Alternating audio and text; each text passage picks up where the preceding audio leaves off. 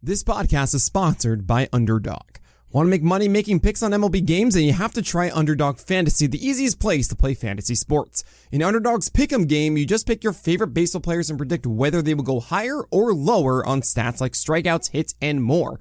Pick the 2 to 5 players, get all your picks right, and you can win up to 20 times your money in a single night. Be sure to sign up with the promo code PitcherList, and Underdog will double your first deposit up to $100, so you have some bonus cash to start playing with. Again, that's UnderdogFantasy.com or Underdog Fantasy in the App Store. Sign up with promo code PitcherList and get your first deposit doubled up to $100. Must be 18 or older, 19 or older in Alabama and Nebraska, 21 or older in Massachusetts and Arizona, and present in a state where Underdog Fantasy operates. Terms apply. Concerned with your play? Call 1-800-GAMBLER or visit www.ncpgambling.org. In Arizona, call 1-800-NEXT-STEP. In New York, call 1-877-8-HOPE-NY. In Tennessee, call 1-800-889-9789.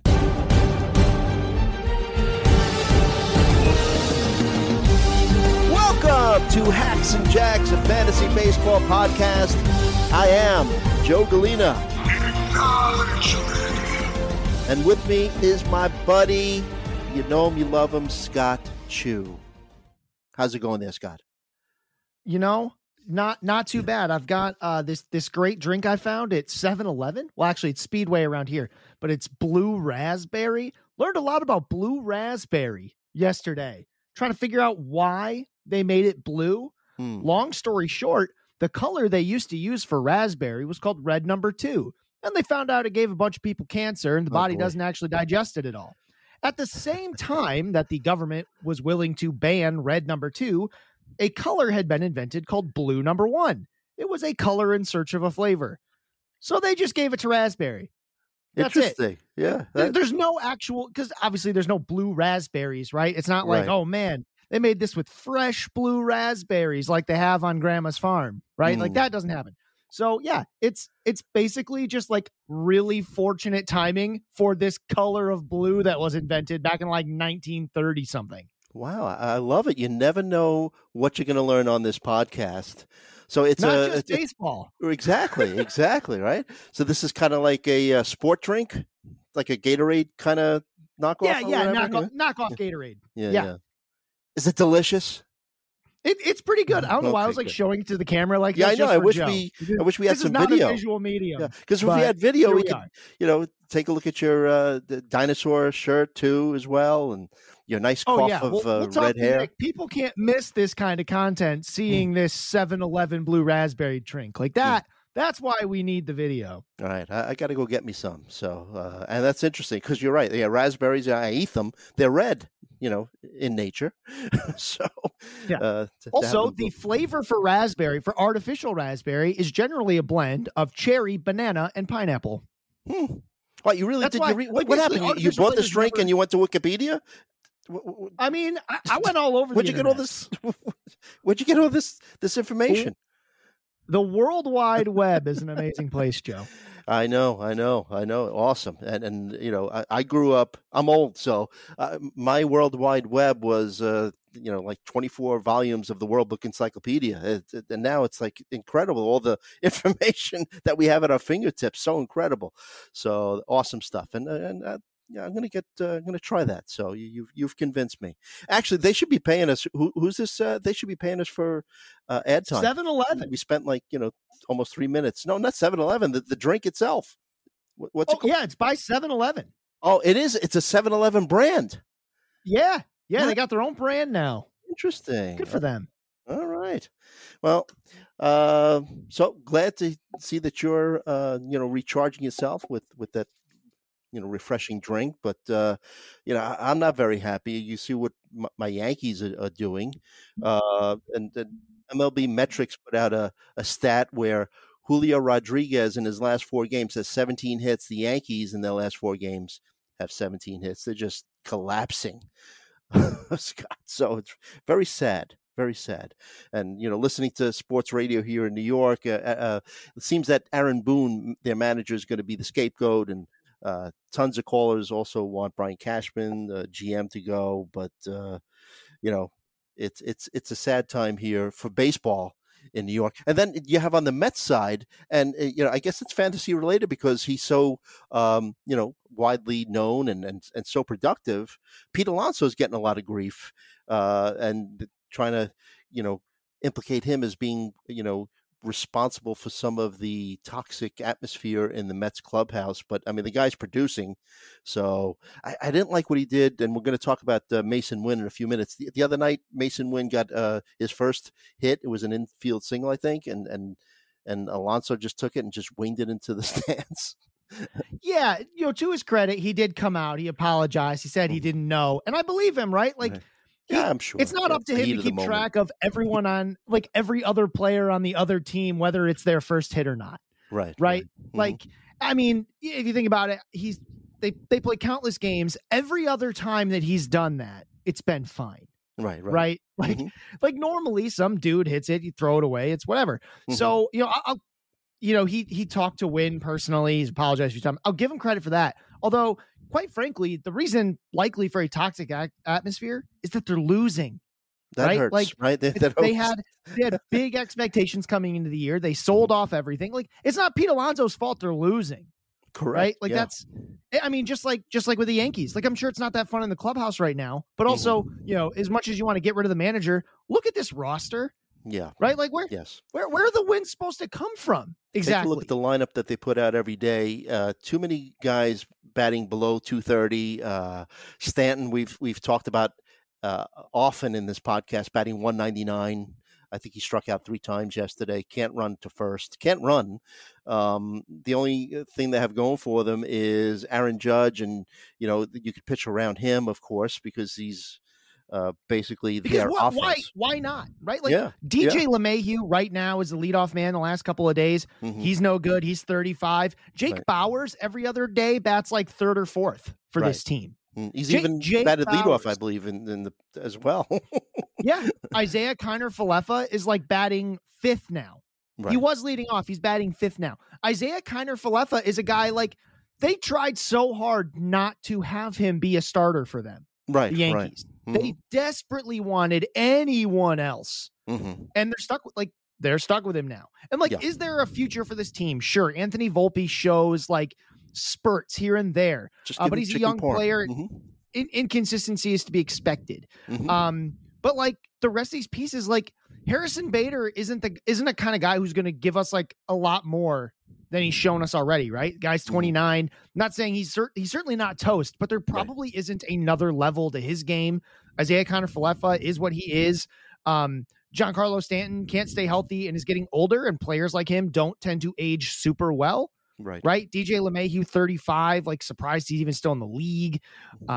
This team it's the fighting Aaron Judges and Garrett Coles. Yeah. Like that's this whole team. Thank goodness for the Oakland A's, because the Yankees, I think, have the second lowest team batting average other than the A's, and their OBP is terrible. And a guy, I'll just mention him, and it wouldn't have turned the season around, but the fact that the Yankees let their rivals get Masataka Yoshida, a guy who in his Japanese career had a OBP of over 400 and is a left fielder, and that's been a glaring problem for the Yanks all season, was left field. And he's a guy that, I don't like to pat myself on the back, but he's a guy that I remember in preseason shows, I was like, I want the Yankees to get this guy just because he fit what they needed, an OBP guy who hits for average, not necessarily a real power hitter. He's on his way to hitting 20 home runs, not really a lot of speed, but a table setter. And so I wish they would have got him, but whatever. It is what it is at this stage. I just can't believe this Yankees team has 60 wins. Mm-hmm. Right? Like that. Yeah, that's the real it, unbelievable right? thing. Well, I mean, you remember Rizzo was very, very hot at the top of the season, right? And then he just fell off the face of the earth. And then it seems that the Yankees medical team realized that crash that he got into on the field was more serious than originally expected, and he has post-concussion symptoms. So, who knows when he'll be back? So. And like we talked about, Stanton just falling off the face of the earth and just too much. I guess the second best hitter is Glaber, and I think you have him on your tout team, right?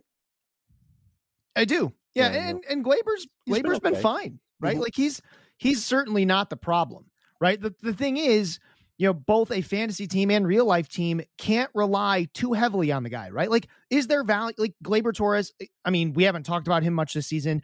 Huge strides with the strikeout rate. That's really what we're seeing. I mean, like truly a different hitter at the plate. Yeah. The end results kind of don't make it look like that, but basically we're talking about a 13.8% strikeout rate, a 9.1% walk rate. Like this was a guy who usually was sort of like league average and in both accounts, maybe walked a little more than average, struck out just a little less than average. Now he has a very, very good strikeout to walk ratio.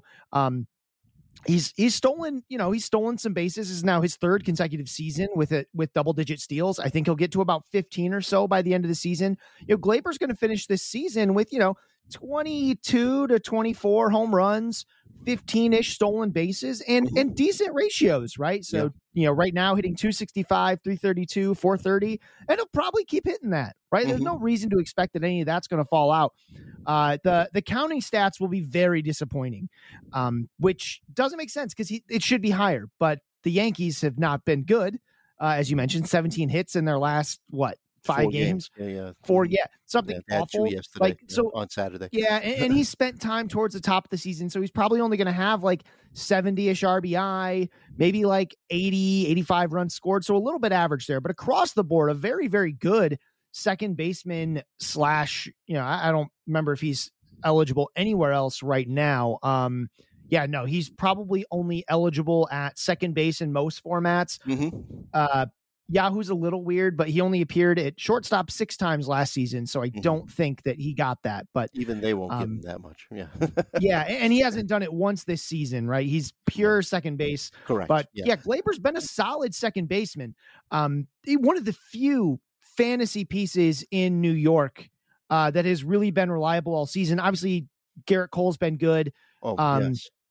You can't complain about Aaron Judge when he's been on the field, right? But he's struggled out a little bit. But I mean, that is it from a fantasy perspective. Well, the thing about Judge and two is when he came back from that toe injury, he didn't do a rehab. They needed him, immediately, so they put him in the starting lineup. And look, you're paying a guy as much as he's getting. I agree. Put him in the starting lineup, and with the way that their offense was going. But in watching Gleyber, you're right with talking about his offensive skills this season. But in watching, as many Yankee games as I do, that every once in a while, especially defensively, it just seems that his head isn't in the game. Like he makes these, these plays that you're like, what are you doing? So, and then he was kind of coming up. He was a big time prospect, right, for the Cubs, and then the Yanks got him in the trade for Chapman. But another big time. Thank you, by the way, for letting me vent about my Yankees. I appreciate it. To you and to all the listeners. By the way, we're recording this. It's 11 a.m. on Sunday morning, August 20th. But speaking of big time prospects, we just have to mention about Wander Franco being placed on the restricted list due to some allegations about some off-field activities. He might be gone for the season. And Scott, last week we talked about Osley Visbasabe, right? Is that the Osley Visbasabe? Yeah, I tried to spell it out phonetically in my notes. But, we kind of talked about him in passing, not knowing what was going to happen with the Rays. And now, if you look at their depth chart, he's playing shortstop basically every day, and they just recently called up Jonathan Aranda. They called him back. Taylor Walls is on the IL, so it's going to be Basabe, going forward. It looks like, and we talked about him a little last week. Maybe we'll just talk about him a couple more minutes this week. Good minor league numbers: 311, 369, 432 slug, with an 801 OPS over 5 minor league seasons. But does this move the needle for you? I mean, now there's going to be a lot of fantasy managers who are missing a huge cog out of their fantasy lineups, with Franco possibly being out for the rest of the season.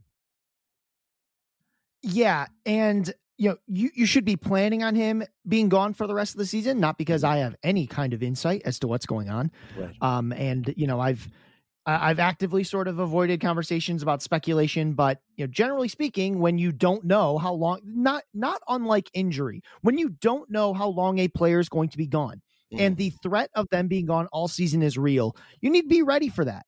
Right now, generally speaking, at this time of year, it doesn't make a ton of sense to try to find one guy that you pick up and just plug in the whole time, right? Not unlike pitching, streaming is probably going to be the most viable strategy unless you really get something that sticks. Basabe is someone who is, again, limited, very limited in terms of power and speed. This should be a ratios thing. He's struck out quite a bit in his first 31 plate appearances, almost 30% strikeout rate, but I'm not super concerned about that because he is putting plenty of balls in play. I think in points leagues, Basabe has some intrigue, especially because he's not batting ninth. They batted him ninth for 2 games. Now he's up a little bit higher in the order. So there, again, a little bit of intrigue in that regard. But, as far as overall skill set for fantasy, it's actually Aranda who would be a lot more interesting if he was actually playing. That's right. Aranda has just a much better bat. He's not the fielder that Basabe is, but he doesn't quite have that. He's got a pretty good hit tool, but it's not quite as good. I think the question for me will be, when does Taylor Walls come back? And not because I want to roster Taylor Walls. Taylor Walls had some really nice stretches this season, and he's got some speed, but he is not a good hitter, right? His career batting average in 275 games is 191. And it's not because he's super unlucky, right? The guy just does not put a lot of good contact on the ball.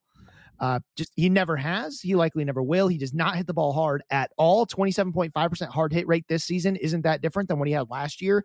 Average exit velocity is terrible, right? 86.8. He just doesn't hit the ball very hard. So the reason I talk about Taylor Walls coming back is because they're going to play him at shortstop. He's a good defender.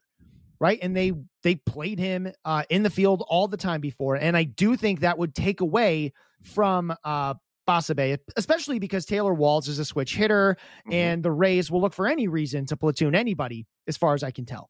So Walls coming back would make Basabe just sort of like completely irrelevant for fantasy purposes. He's pretty irrelevant in 12 teamers regardless, but he'd become completely irrelevant if he was in any kind of platoon.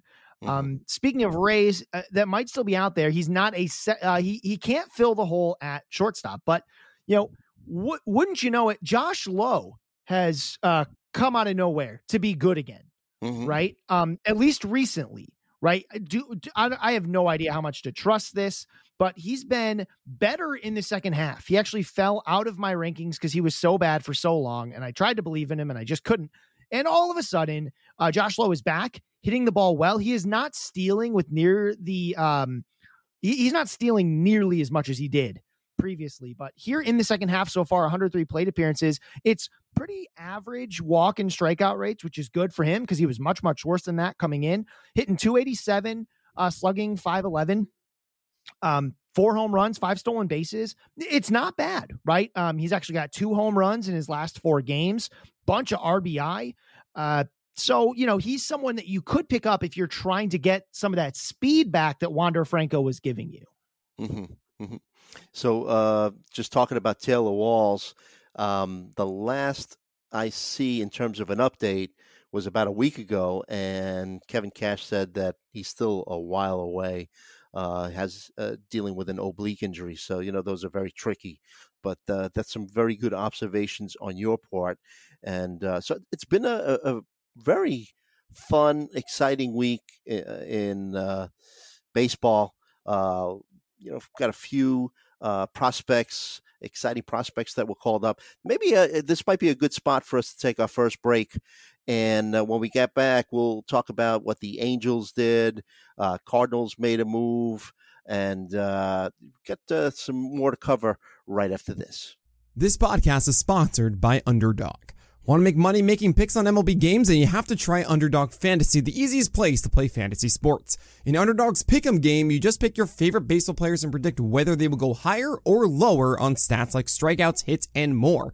Pick to 2 to 5 players, get all your picks right, and you can win up to 20 times your money in a single night. Be sure to sign up with the promo code PitcherList, and Underdog will double your first deposit up to $100, so you have some bonus cash to start playing with. Again, that's UnderdogFantasy.com or Underdog Fantasy in the App Store. Sign up with promo code PitcherList and get your first deposit doubled up to $100.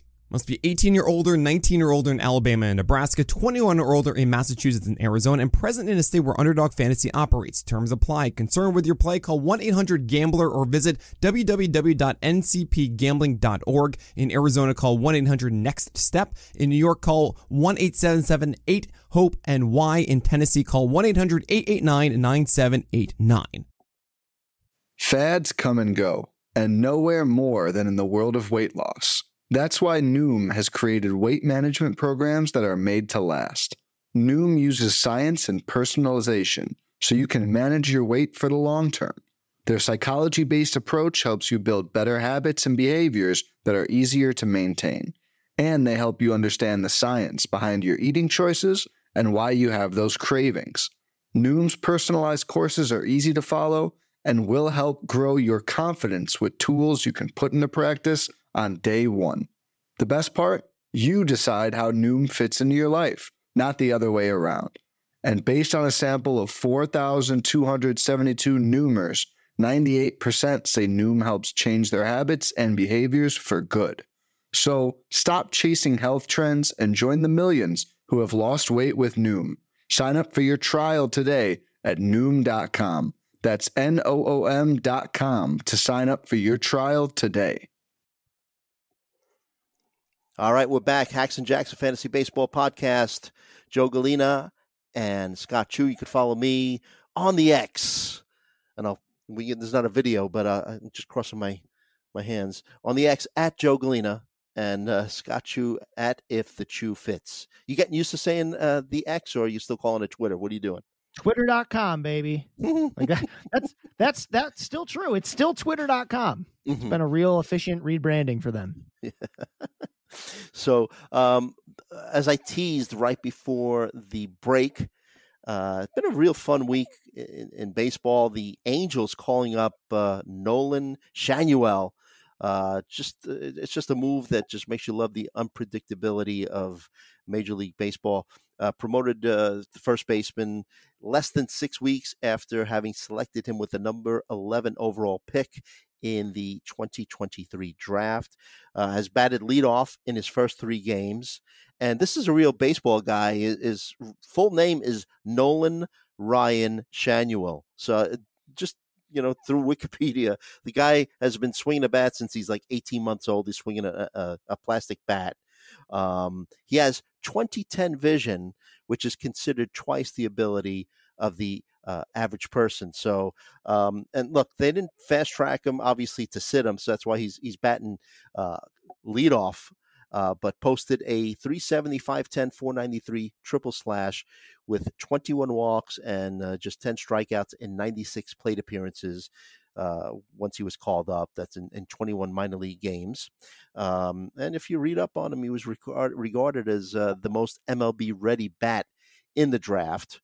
You look at his college career, because we don't have much to look other than that, but 24.6% walk rate and a 4.8% strikeout rate in his college career. So, and it's, we could just gloss over it, but with the new rules in baseball, the MLB trade rumors did a pretty good explanation. They said that the Angels promoted him on the first day that prospects could be promoted to the majors and fall just below the requisite service to exhaust their rookie eligibility. So as long as Schanuel has less than 131 at-bats down the stretch, he'll be considered a rookie, starting next season.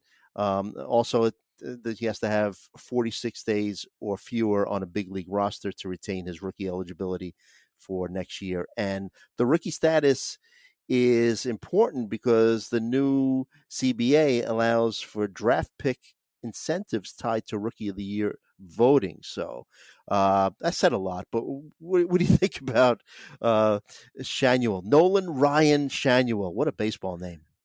So it'd be really cool if he was in the majors because he played so well that the Angels didn't have a choice. That's actually not why Nolan Schanuel is on the Angels roster. To get a quick idea of why he is on their roster, you should look at their current injured list. It currently contains 8 players that they wanted to have on their starting roster this season. Max Stassi, but that's what's important for this is CJ Cron on the IL. He's the most recent one. Anthony Rendon on the IL. Zach Neto on the IL. Gio Urshela on the IL, not to mention in the outfield, Adele, Trout, and Ward.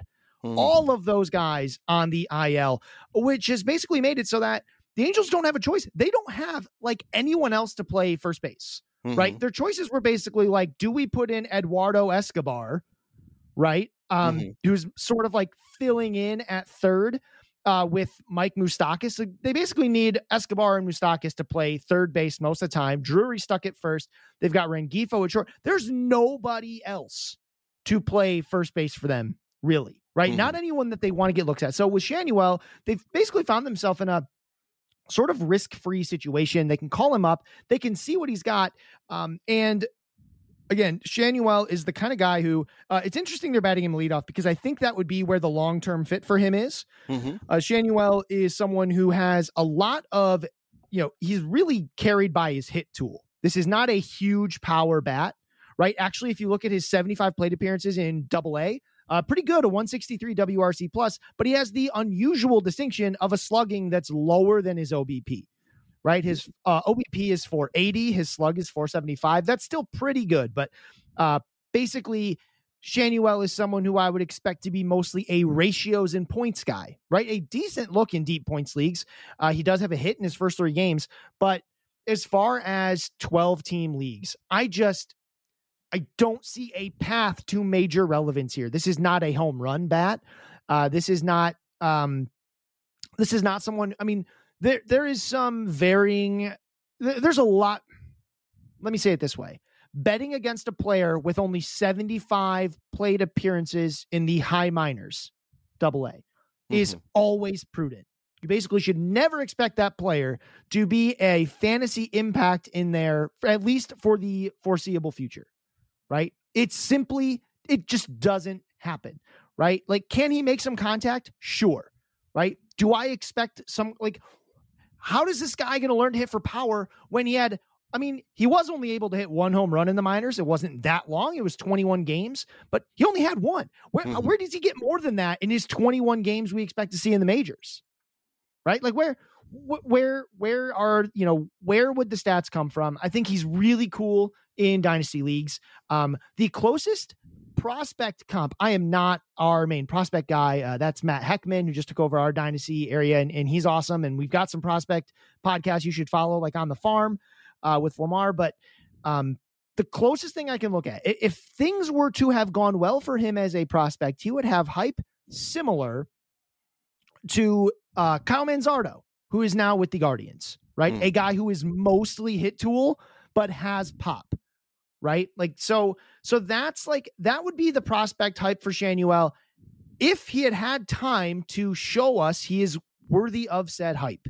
Right? But he's not there yet. So it's really hard.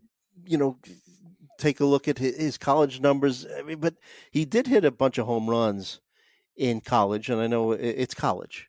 So, and so he's Spencer Torkelson, and it's only just now that he's giving us power, right? So Spencer Torkelson as a first baseman, Spencer Torkelson's probably the best college hitter of the last decade, right? And he still spent like a year in the minors and is just now showing us that he can hit for power in the major leagues, right? Consistently, right? And it's not even consistent, right? It's just like a surge right now. Like just now, it takes a long time. The level of pitching. The level of pitching between AA and the majors, it's a huge change, right? Course, and that's the change.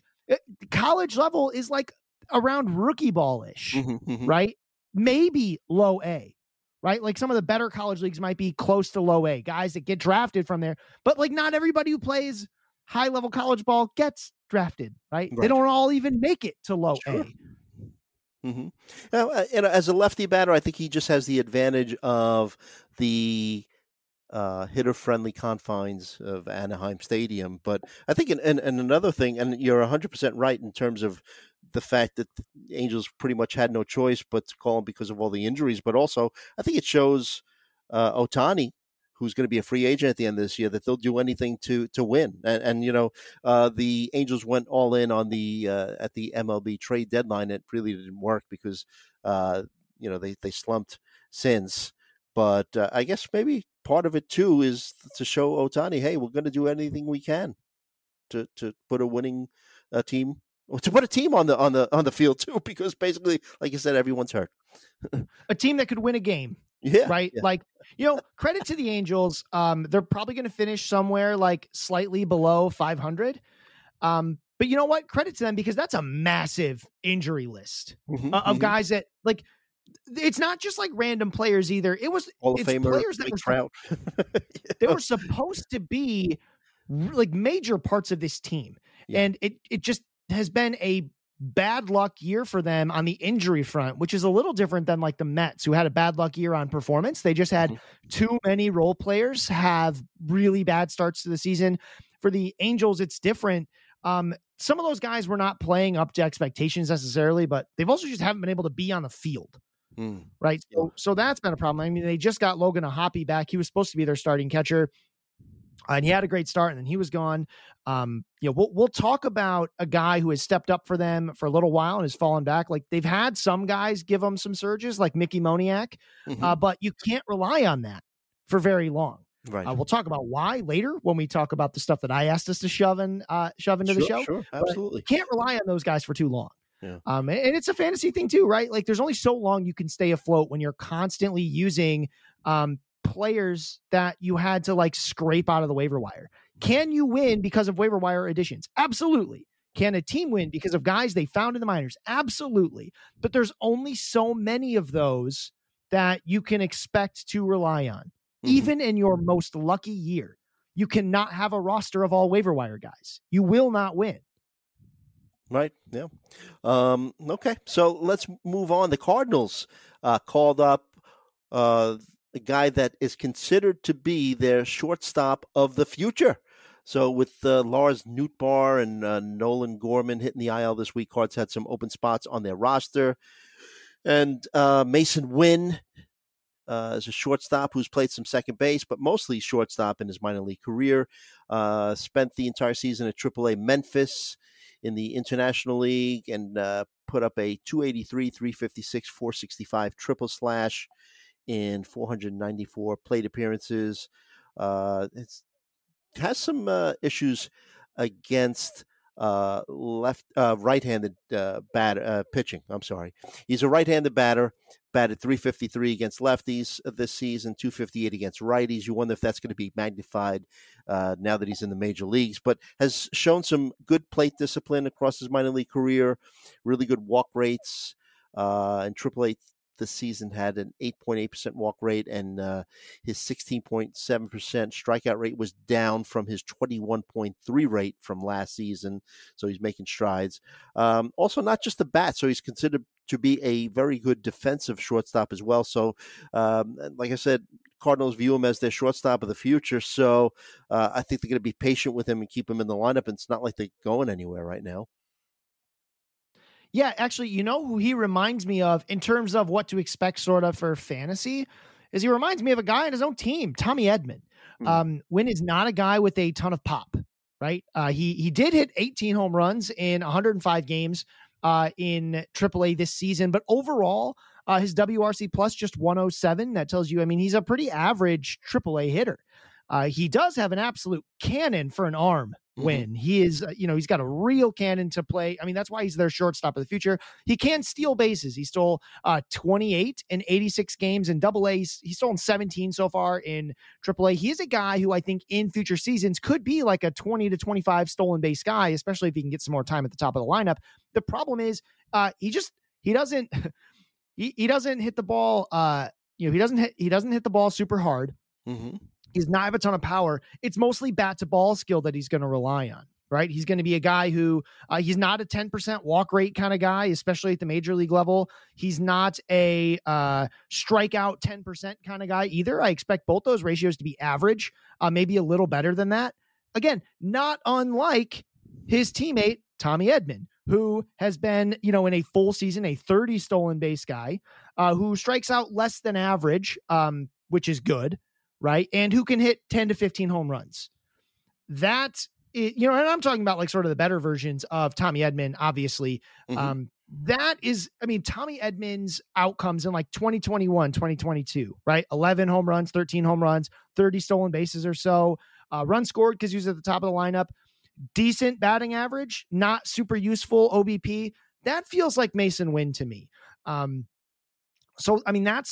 That's kind of what I expect. It's going to be hard for Masyn Winn to be productive at the bottom of that lineup right now, but he's got the opportunity because Nolan Gorman was playing second. They put Tommy Edman over at second base. I'm actually a lot more interested in Tommy Edman because of these injuries, right?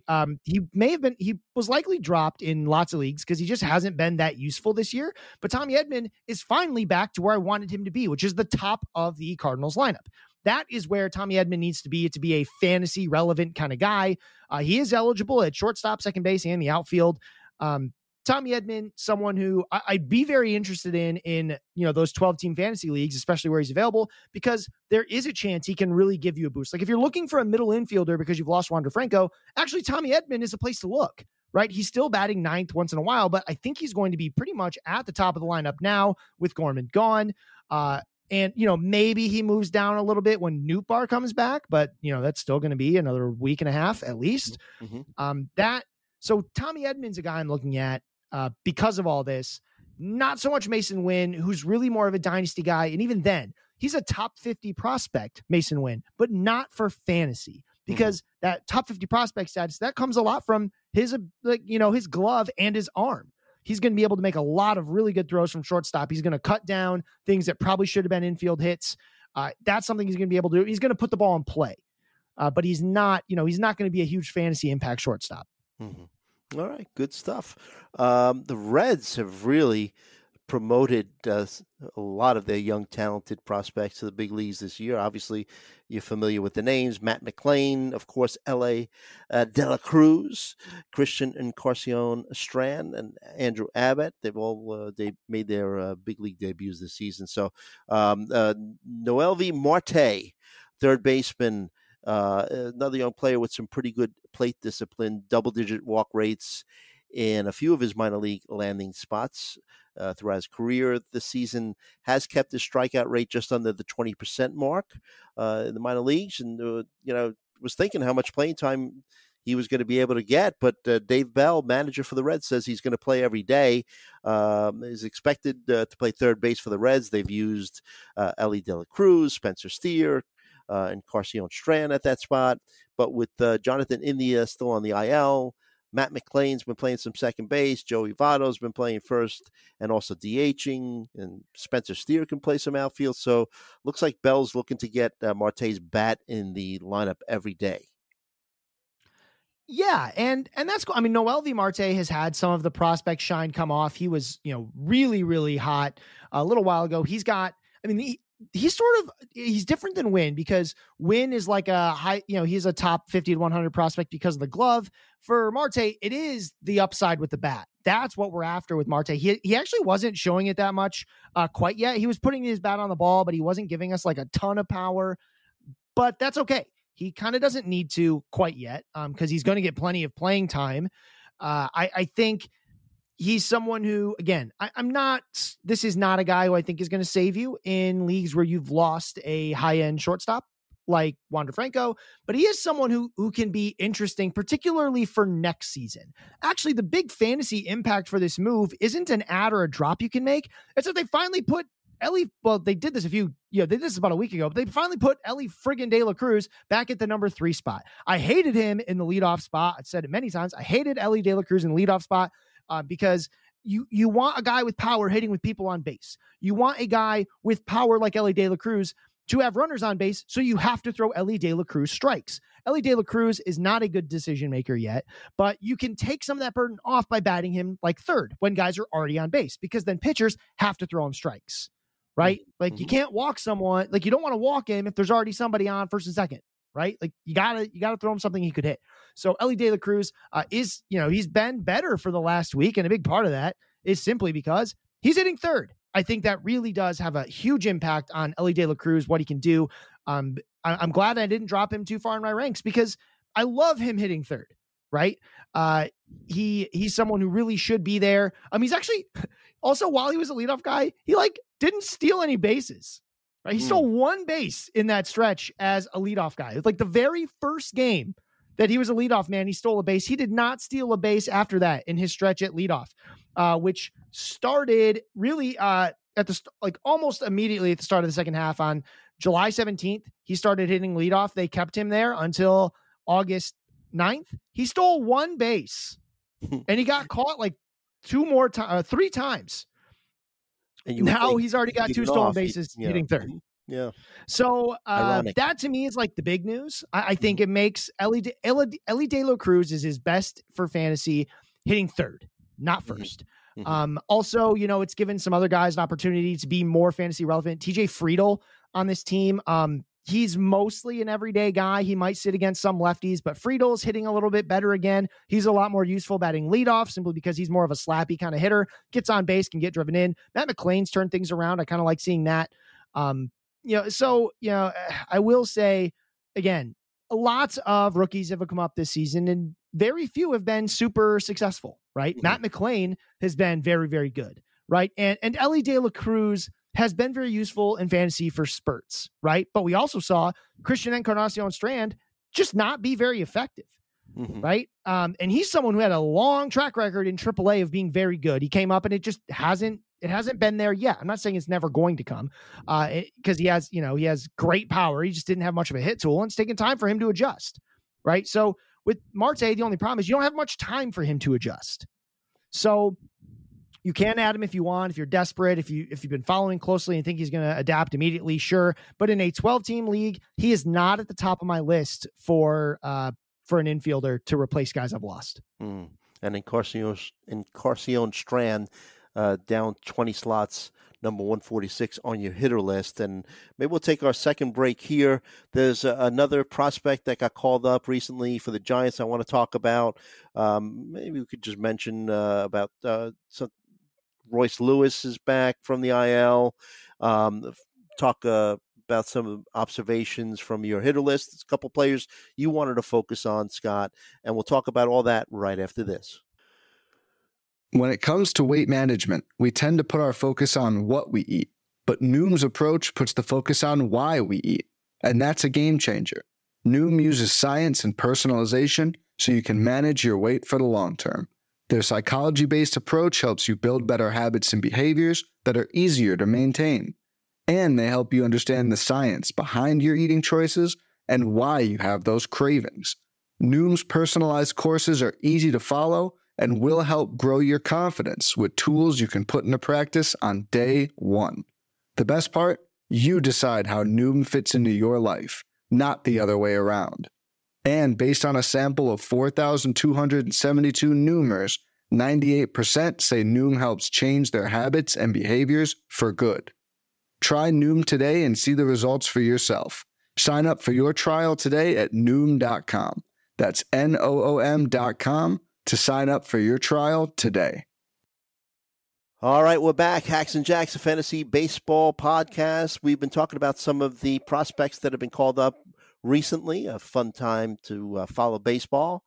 Wade Meckler is a guy I wanted to talk about. Giants outfielder, got the call largely. We were talking about all the injuries that the Angels had, but the Giants have some injuries in the outfield as well. Mike Yastrzemski, Mitch Haniger on the IL. They sent down Luis Matos back down to the minors. They traded for A.J. Pollock, and he's going to be out for several weeks with an oblique strain. Meckler has been batting first and second since he's been called up. And, you look at this guy's, minor league numbers, and he's known for his excellent contact skills, strike zone awareness. Really doesn't do much else in terms of power and speed in terms of his, his profile. but batting at the top of the lineup in 2 minor league seasons, has a 377 batting average with 472 OBP. Any interest as a table setter for Wade Meckler as an outfielder? I guess maybe obviously in 5-team in leagues where you're starting 5 outfielders, maybe. Yeah, very deep, but that's largely based on because the fact he's batting second, not because I'm a huge fan of Meckler's talent. Like very deep points leagues is theoretically where you would expect Meckler to be good. He has struck out a ton in these first couple of games. 61% strikeout rate. Granted, this is only like 30 plate appearances, so you can't read too much into it. But I mean, 0 for 3 strikeouts on Saturday. He is striking out a lot. And what's really frustrating about it is, you know who used to bat second before Meckler came up?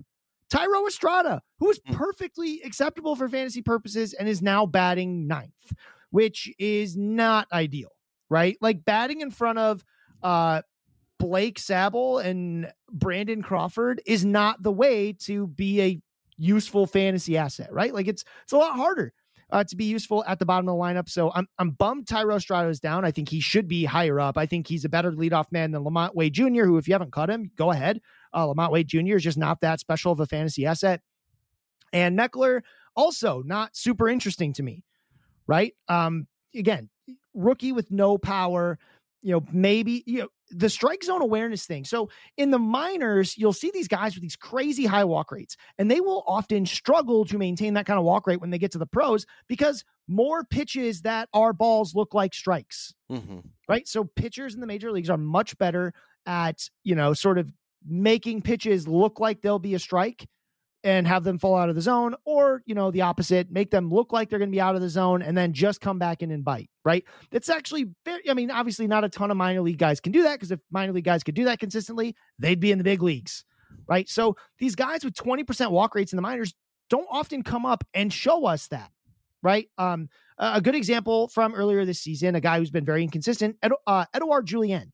So Julien for the Twins is a guy who, again, praised because he'd have these like 20% walk rates in the minor leagues. Great strike zone awareness. But like the problem with strike zone awareness is it takes some time to get a feel for how major league pitchers attack the strike zone versus minor league guys, right? Command is just on another level in the big leagues. I mean, we always talk about how rookies have a hard time sometimes with control and command when they get to the majors, because basically they get punished badly if they miss. Whereas in the minors, you can get away with a lot more.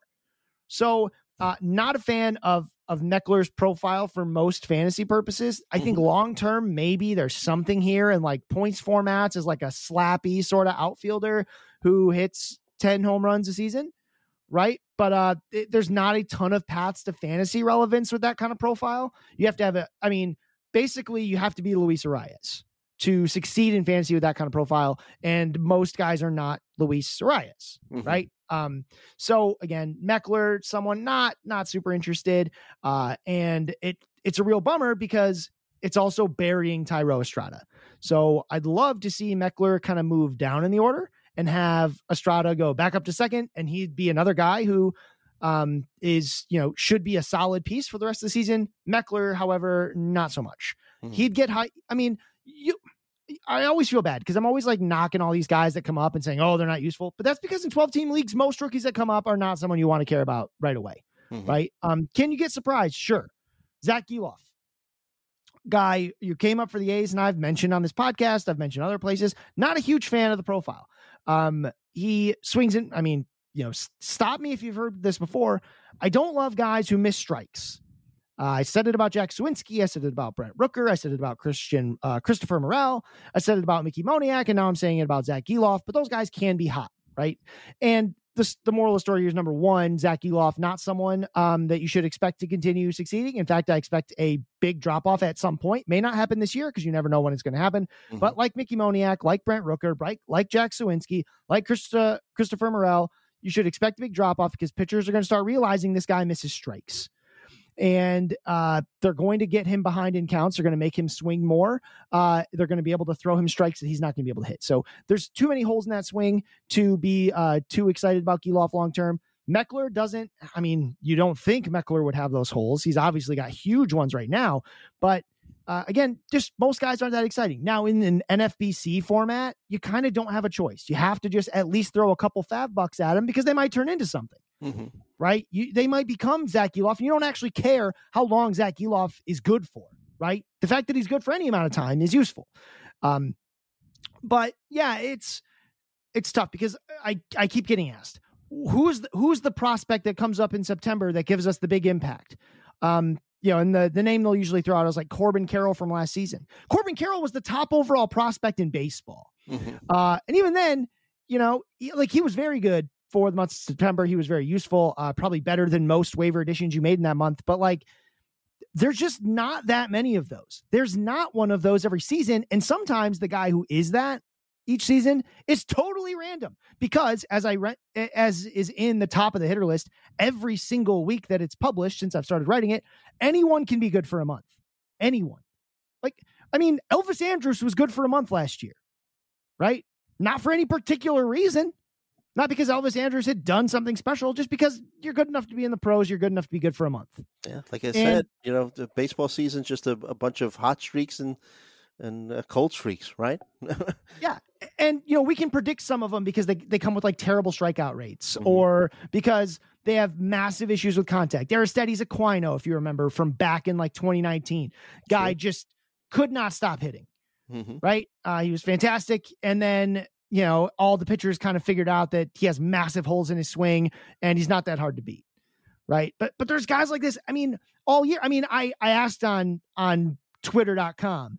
I asked, how is Zach Eloff or another guy, Chas McCormick, who's older, but similar thing out of nowhere, doing well. How are they different from Jack Sawinski, Brent Rooker, and all these guys? And the response, a lot of people gave me these responses of oh, well, they're hitting better. I'm like, well, those guys were all hitting better too. Right. Or someone said, oh, Eloff and McCormick are league winners. I'm like, maybe because of timing, but those other guys were good for a month too. Brent Rooker was someone that people wanted as a top 50 hitter back in April, right? Into May, Brent Rooker was a top 20 hitter for fantasy. Adam Duvall, before he went on his injury, was the best fantasy hitter, and he stayed the best fantasy hitter for 2 weeks after he was out because he was so good, right? Obviously, neither of them rosterable in most formats right now, outside of 15 team. So, don't fool yourself, folks. This is not the time. Should you ride the hot streak? Am I telling you to cut Chas McCormick, who also has massive zone contact problems and strikes out a lot, and I expect to fall pretty hard, right? Does that mean cut him? No. It does mean the leash should be awfully short, right? Nothing that Zach Eloff or Chas McCormick are doing make me super you don't have a lot of time left this season. And if they give you 2 bad weeks, can you take a third? Right? 6 weeks is half the season. Or sorry, 3 weeks. 3 weeks from today. That's half the remaining season. You can't.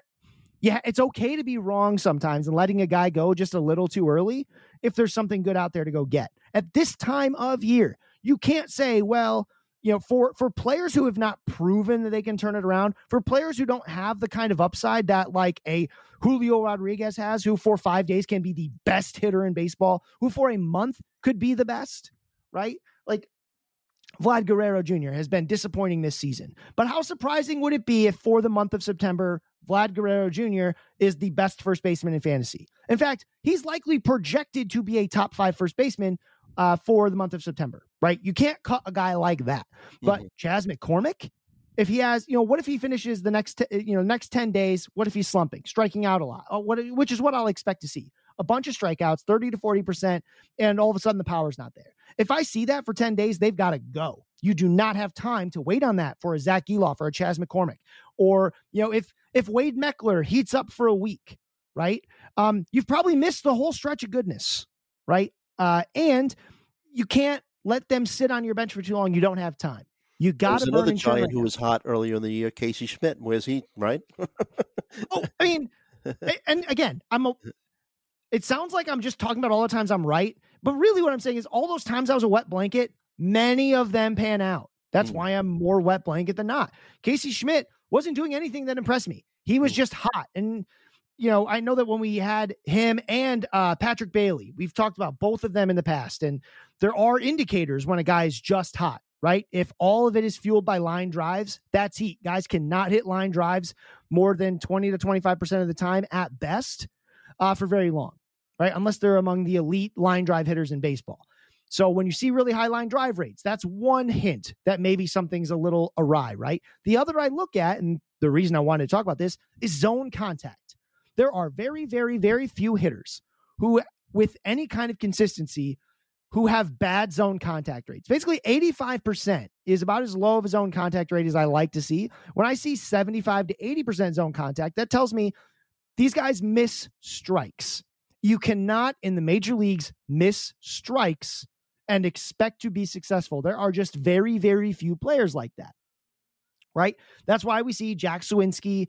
Every couple of weeks, someone asks me if they should add Jack Suwinski because he has 3 home runs in his last 5 games. And I say, no, probably not, because that's just what Jack Suwinski is. Christopher Morel alternates between 3 weeks of being roster poison and a week and a half of being great.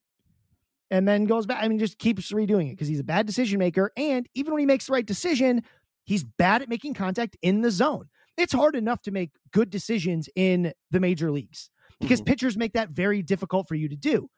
It is much, much harder to succeed when you're already trying to make sure you make good decisions.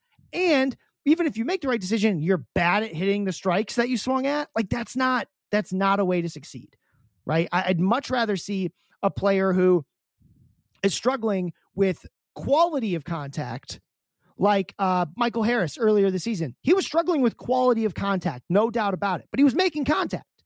So there was always hope. Spencer Torkelson, he's been pretty darn good at making contact. His issue tends to be the quality of contact has been hit or miss, right? Because he's topping them or he's hitting too many grounders, something like that. Those are the things that concern me, right? Or in the case of Elly De La Cruz is not bad at making contact in the zone, right? He does strike out a lot, but that's because he swings at balls. Mm-hmm. That's a teachable problem, right? But you can't teach a guy who's like what you need to do to train someone to not swing at balls is like pitch recognition. You can actually practice that at any time, right? They've got these cool VR sets that they use, some teams, to have guys look at pitches and try to decide if they're a ball or a strike, right? Modeled after real pitches. Mm-hmm. It's really hard to teach a guy to hit strikes if he's already not hitting strikes. You have to already be good at that. You have to, you can't get to the big leagues and saying, oh yeah, the one thing the guy can't do is hit strikes. What? That's not a big league player. And hit a fastball. Yeah. Mm-hmm. Yeah. Mm-hmm. So, all that to say right now, everyone's trying to figure out, is it heat? You're also going to have this when you get into the off season. If your season's done, there's still something to learn, which is going into next season. Was it hot? Was he just hot? Or is there a real talent here that's been unlocked? The first places I'd look, is it an inflated line drive rate? Because expected stats are a great place to start. But if you have an inflated line drive rate, your expected stats will still be really good because line drives are often hits, right? But it doesn't mean you're going to keep hitting line drives. So that's a great place to start. Of course, this is after you look at expected stats, after you look at strikeout walk. Those are great places. Those are the real starting points. Below that, when you're like, okay, this guy had a decent strikeout walk rate, expected stats look good. What else? What else? For me, line drive rates and zone contact. That's what I want to know. Did they hit the strikes they swung at? Right? Mm-hmm. And when they did, was it were they consistently making, were they making a normal range of outcomes in terms of line drive, fly ball, ground ball? Or is it like a 35% line drive weight, which I cannot expect to return? It won't. And because it won't, I have to try to figure out what's it going to be when it kind of normalizes itself. Mm-hmm. And it means the batting average is going to come down, all those things. And it can still work out well. Matt McClain had a really, really high line drive rate early this season. It inflated a lot of his stats, but a lot of those turned into fly balls. And for a guy like Matt McClain with power, that meant we still got good outcomes from him, right? But for other guys like Patrick Bailey, he's not actually that great of a hitter. Those line drives turned into outs, right? So that's kind of what we're doing right now as we're looking at who do we expect to stay good for the month of September? Who do we expect to be risers going into next season? Those are the things I want to look at, which again are really not, they're easy starting points. If the line drive rate is over 30%, it's probably fraudulent, right? Almost certainly. It's a fugazi. That's a fugazi. Yeah. It's not it, right? It's all a fugazi. You know what a fugazi is? Fugazi. It's fake. Yeah, Fugazi, it's a wazi, it's a woozy, it's a fairy dust. It doesn't exist. It's never landed. It is no matter. It's not on the elemental chart. Zone contact rate of, 75 to 80%. That's not someone I'm relying on unless they have a long history of doing it. Aaron Judge once in a while has this, right? Because he sells out to hit some home runs. But not how many hitters are Aaron Judge, right? One, right? That's just not a thing that you can really expect to stay forward. So those are things I look at. That was really the point of this whole rant, was to talk about what I look at beyond just have they been good, right? How were they good? Because some ways are sustainable, some ways aren't. Guys with low zone contact, guys with too high a line drive rates, that's unlikely to be sustainable. So you went down into the nitty gritty. I'll just take a look at this, that McCormick batting .249 against righty pitching and .353 against lefty pitching. Once the pending doom that you've forecasted happens, I mean, Michael Brantley's right around the corner from making a return. So McCormick's at bats might be limited, especially against right-handed pitching. Maybe. I mean, I'm not a huge Brantley fan. I people keep asking who should I drop when Dusty he comes Baker up. is, I mean, he might not be fantasy relevant, but I think he's going to get his at bats once healthy. Yeah, for sure. And my issue is less that and again, I agree with you. Like, that could be a problem. It's probably less likely that McCormick loses plate appearances, and that's why he's not fantasy relevant. He'll lose plate appearances because he's not hitting. Those strikeouts are going to pile up. When a guy has this profile, it is all but inevitable. Zach Gelof, same thing. You just can't. I was not high on Gelof earlier, and I've been dragged. I've had people come and be like, "Oh, you missed this," and I did. But if I'm going to be wrong, I want it to be on a guy who is doing something totally unexpected in a way that's probably not sustainable, because that means the analysis was fine, right? The results aren't always there, but in time, unless Gelof fixes that zone contact problem, I just don't see a path towards sustained fantasy relevance, because I'm not sure the speed, which he brings to the table that some of those other guys don't, I'm not sure the speed will be enough to offset the terrible ratios. Well, I like what you said in terms of it being crunch time and to identify when these changes are taking place. Don't just wait weeks until guys like Gelof and McCormick snap out of their potential future slumps. So, and I'm also looking at pitcher lists expected batting average for McCormick. It's .213, and the StatCast one is at .243. So, the expected stats agree with your projection. Yeah, and they're not even looking at those things, right? Like, they're not really looking at the zone contact. It's just yet another reason. And I'm not saying this because you should drop McCormick right now. That would be silly, right? Do not drop Chas McCormick or Zach Gelof right now, because they're on your roster and they're doing well. But the moment they start, Gelof's on my tout team. I'm not dropping him. Of course not. Don't. Right? If he's out there, go ahead and pick him up, right? But just know that you need a short leash, because the underlying stuff tells us that when this goes away, it won't be because of bad luck. Like, what we're seeing right now is the good luck, right? This was the best possible outcome for these guys based on the skill sets that they have, right? But when that goes away, I don't expect it to come back, right? Or if it does, it won't happen necessarily quickly, right? Because, again, you can't struggle to hit strikes and stay successful in the major leagues. You can, if you strike out too much, like Elly De La Cruz, because you make bad decisions and swing at stuff you shouldn't swing at, fixable, right? But not so much the hitting strikes part. If you aren't able to do that well, it's really hard to fix that problem. All right. So, let's finish off the podcast talking about a couple other batters, but excellent analysis on your part, Mr. Chu. Any interest in Royce Lewis, especially for managers who are going without Wander Franco, because he's third base shortstop eligible still, at least in Yahoo leagues. Came back off the IL, 5 for 15 since his return to action. What's your thoughts on Royce Lewis? Yeah, Royce Lewis, I mean, we've talked about him a few times. He was a high-level prospect coming up. He's a guy who those red flags I was talking about, he doesn't really have those problems, right? His zone contact, maybe a tiny bit low, but at 83.5%, fine with that. Just to tie that all in. His line drive rates like in the 20s right now, almost 25%. That's fine. Maybe a little bit higher than it'll end up being for his career, but nothing out of the ordinary. Nothing to suggest that that's why, that's leading to his success. He is hitting 327 on the year. Expected stats don't like it nearly as much, right? Because a lot of it is ground balls, and ground balls generally don't always go for hits. I will say this about Lewis: he sprays the ball everywhere, right? It is, he actually hits almost as many ball up the middle as he does to the pull field. Those grounders up the middle are probably turning into a lot more hits than we would expect, right? So that's maybe a little suspect, but I'm not so worried about that because this guy's got a ton of power. He just needs to get the ball in the air a little more.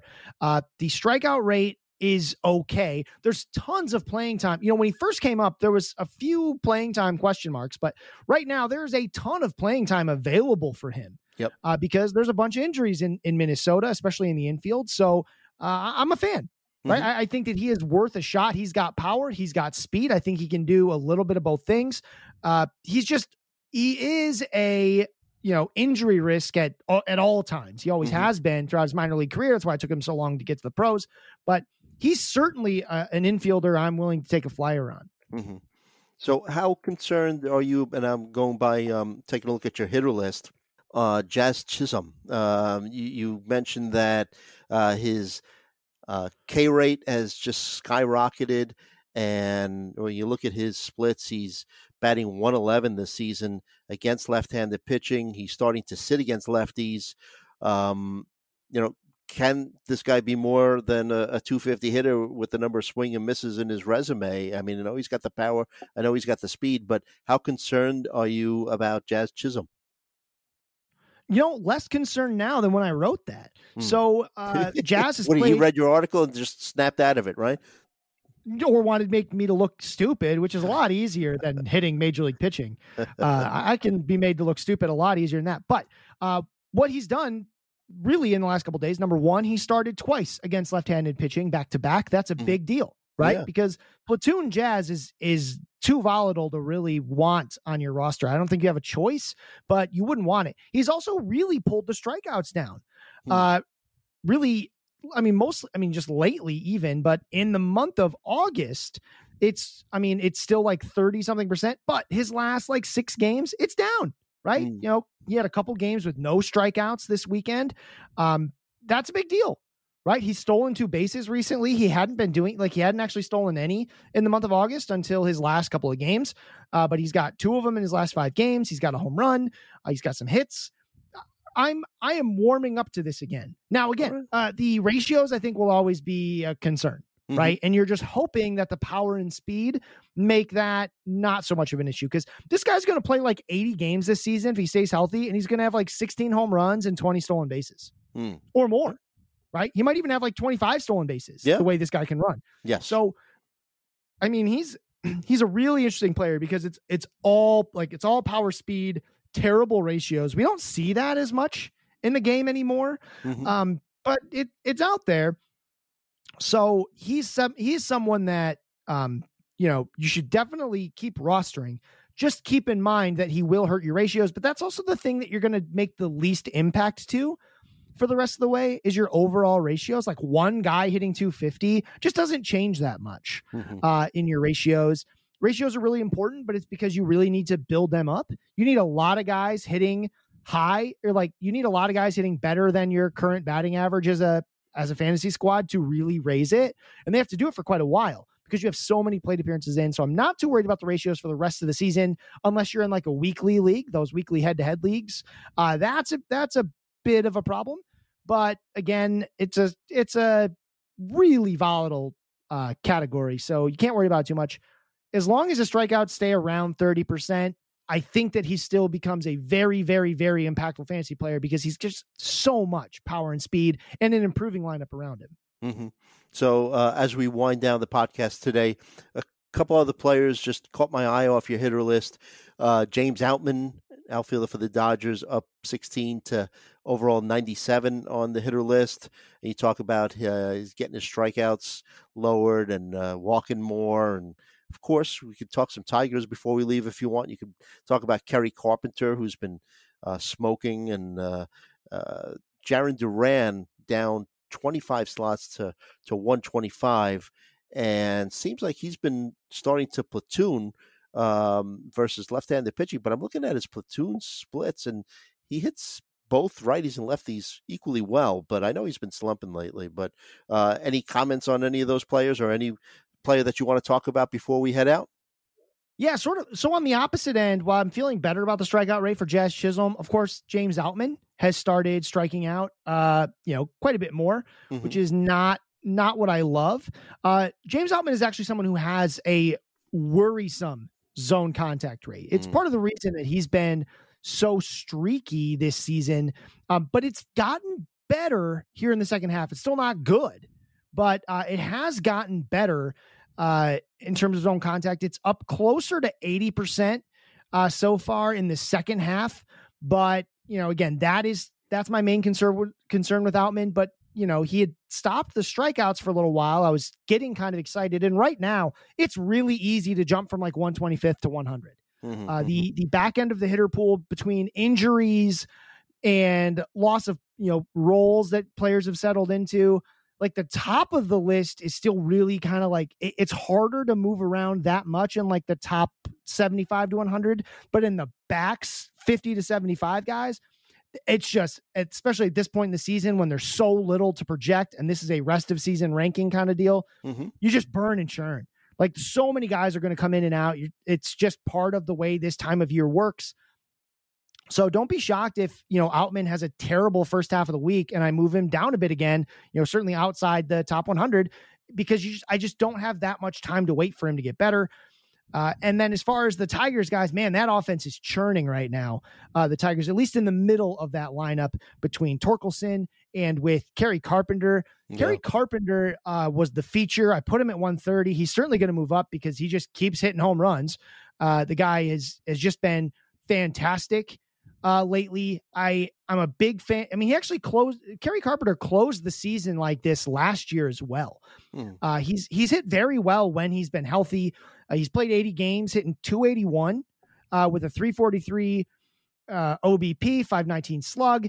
The expected stats pretty much say that this is all about right as well. And it's, as far as those, big red flags I was talking about, the line drive rate, it's under 20%. So it might even be a little unlucky on that side. The zone contact up above 85%. Love to see that.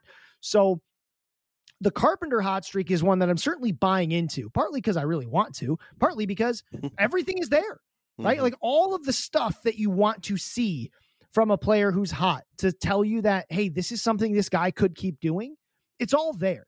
He's making, he's hitting the strikes, right? He's cutting the strikeouts down, which means he's getting more he's getting more strikes to see that he can hit.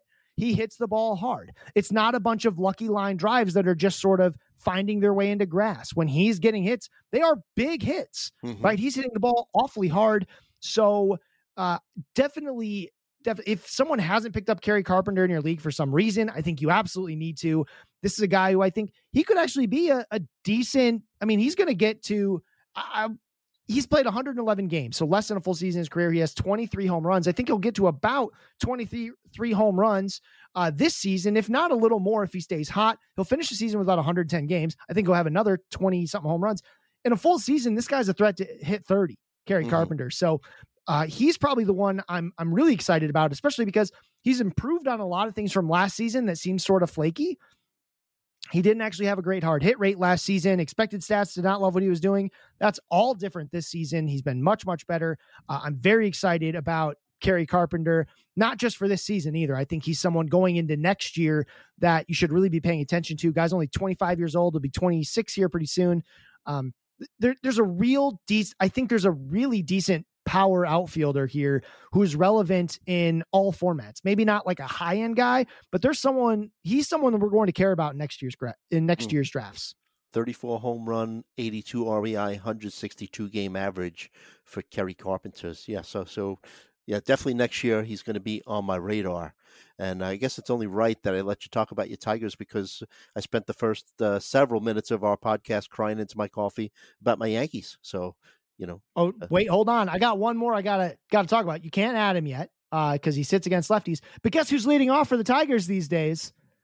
Our dear old friend Akil Baddoo. Yeah. He's doing decent. So Baddoo, again, this is more of a deep league play. He's got some speed. He's got a little bit of pop. He does strike out more than I like, and he's not walking. His walks kind of come in waves. I think it's mostly based on when guys are, when pitchers are attacking him different ways. But he does have 2 home runs in his last 6 games and a stolen base. Going to keep hitting at the top of the lineup against righties in DFS leagues. Leagues where, that are very deep. He's certainly someone to look at, especially when the Tigers are facing righties, which they do all the time. Just before we leave, you have anything you want to say about Jarren Duran? Just because I mentioned them before that you dropped them 25 slots. Yeah, so Duran, a guy, so he does not have contact problems. He doesn't really have like this bloated line drive rate that is especially concerning. It's a little high, but it's not, again, the 30% is really where I'm concerned. Jarren Duran sprays the ball everywhere. And it kind of means that he's been really, really streaky this season. Normally you'd expect that to be better. And he has improved his hard hit rate quite a bit this season, Jarren Duran, but the problem is it hasn't improved his barrel rate. And the reason is because he hits a lot of balls on the ground. So, Duran, man, I want to be excited about him when he's good. And he was for quite a while there. He's actually done that twice this season, but now he's in the slump part. So I don't have time to wait. Yeah.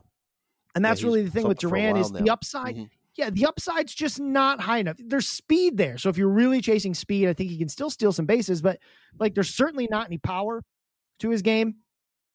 And he's just not someone that in a 12-team league, especially like a Yahoo one with 3 outfielders, I'm not really waiting around for him to turn it around this season. I'm willing to move on, especially if I need some pop. Okay. Great analysis as always, Scott. And that's the kind of analysis you could expect from the hitter list, which comes out every week, late in the week. And Scott also hosts the pitcher list Reddit AMA on Fridays. I think that starts at noon, Scott?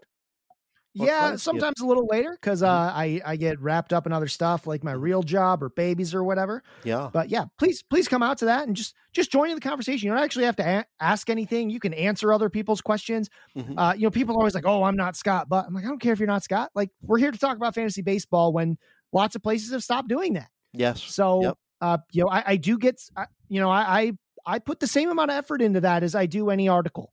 So, I get questions about things like, what strategies would are you taking towards the end of the year, as a lot of us split our focus between football and baseball. Yeah. And, my quick advice on that, for this would just be like, you can't focus as much on baseball anymore, but that's okay because most of your roster's set, right? You only have a couple moving spots at this point.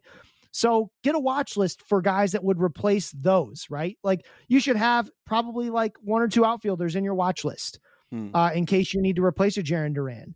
You should have, if you've been streaming pitchers, you should have a couple of guys that are sort of in there just kind of looking around, right? Either because they have some soft upcoming schedules or because they've got really good stuff or they're coming off the injured list like a Nick Lodolo. Get them in that watch list. And, that way you don't need to check every single transaction, every single piece of news. You can just focus on the stuff that is actually going to impact your roster. All right. So that is Scott Chu. If you go to twitter.com, you'll find him at If the Chu Fits. At the same website, you could find me at Joe Galena. Would love it if you would subscribe to our podcast and leave us a review. And as always, we hope that all of your fantasies become realities. And we'll see you next time.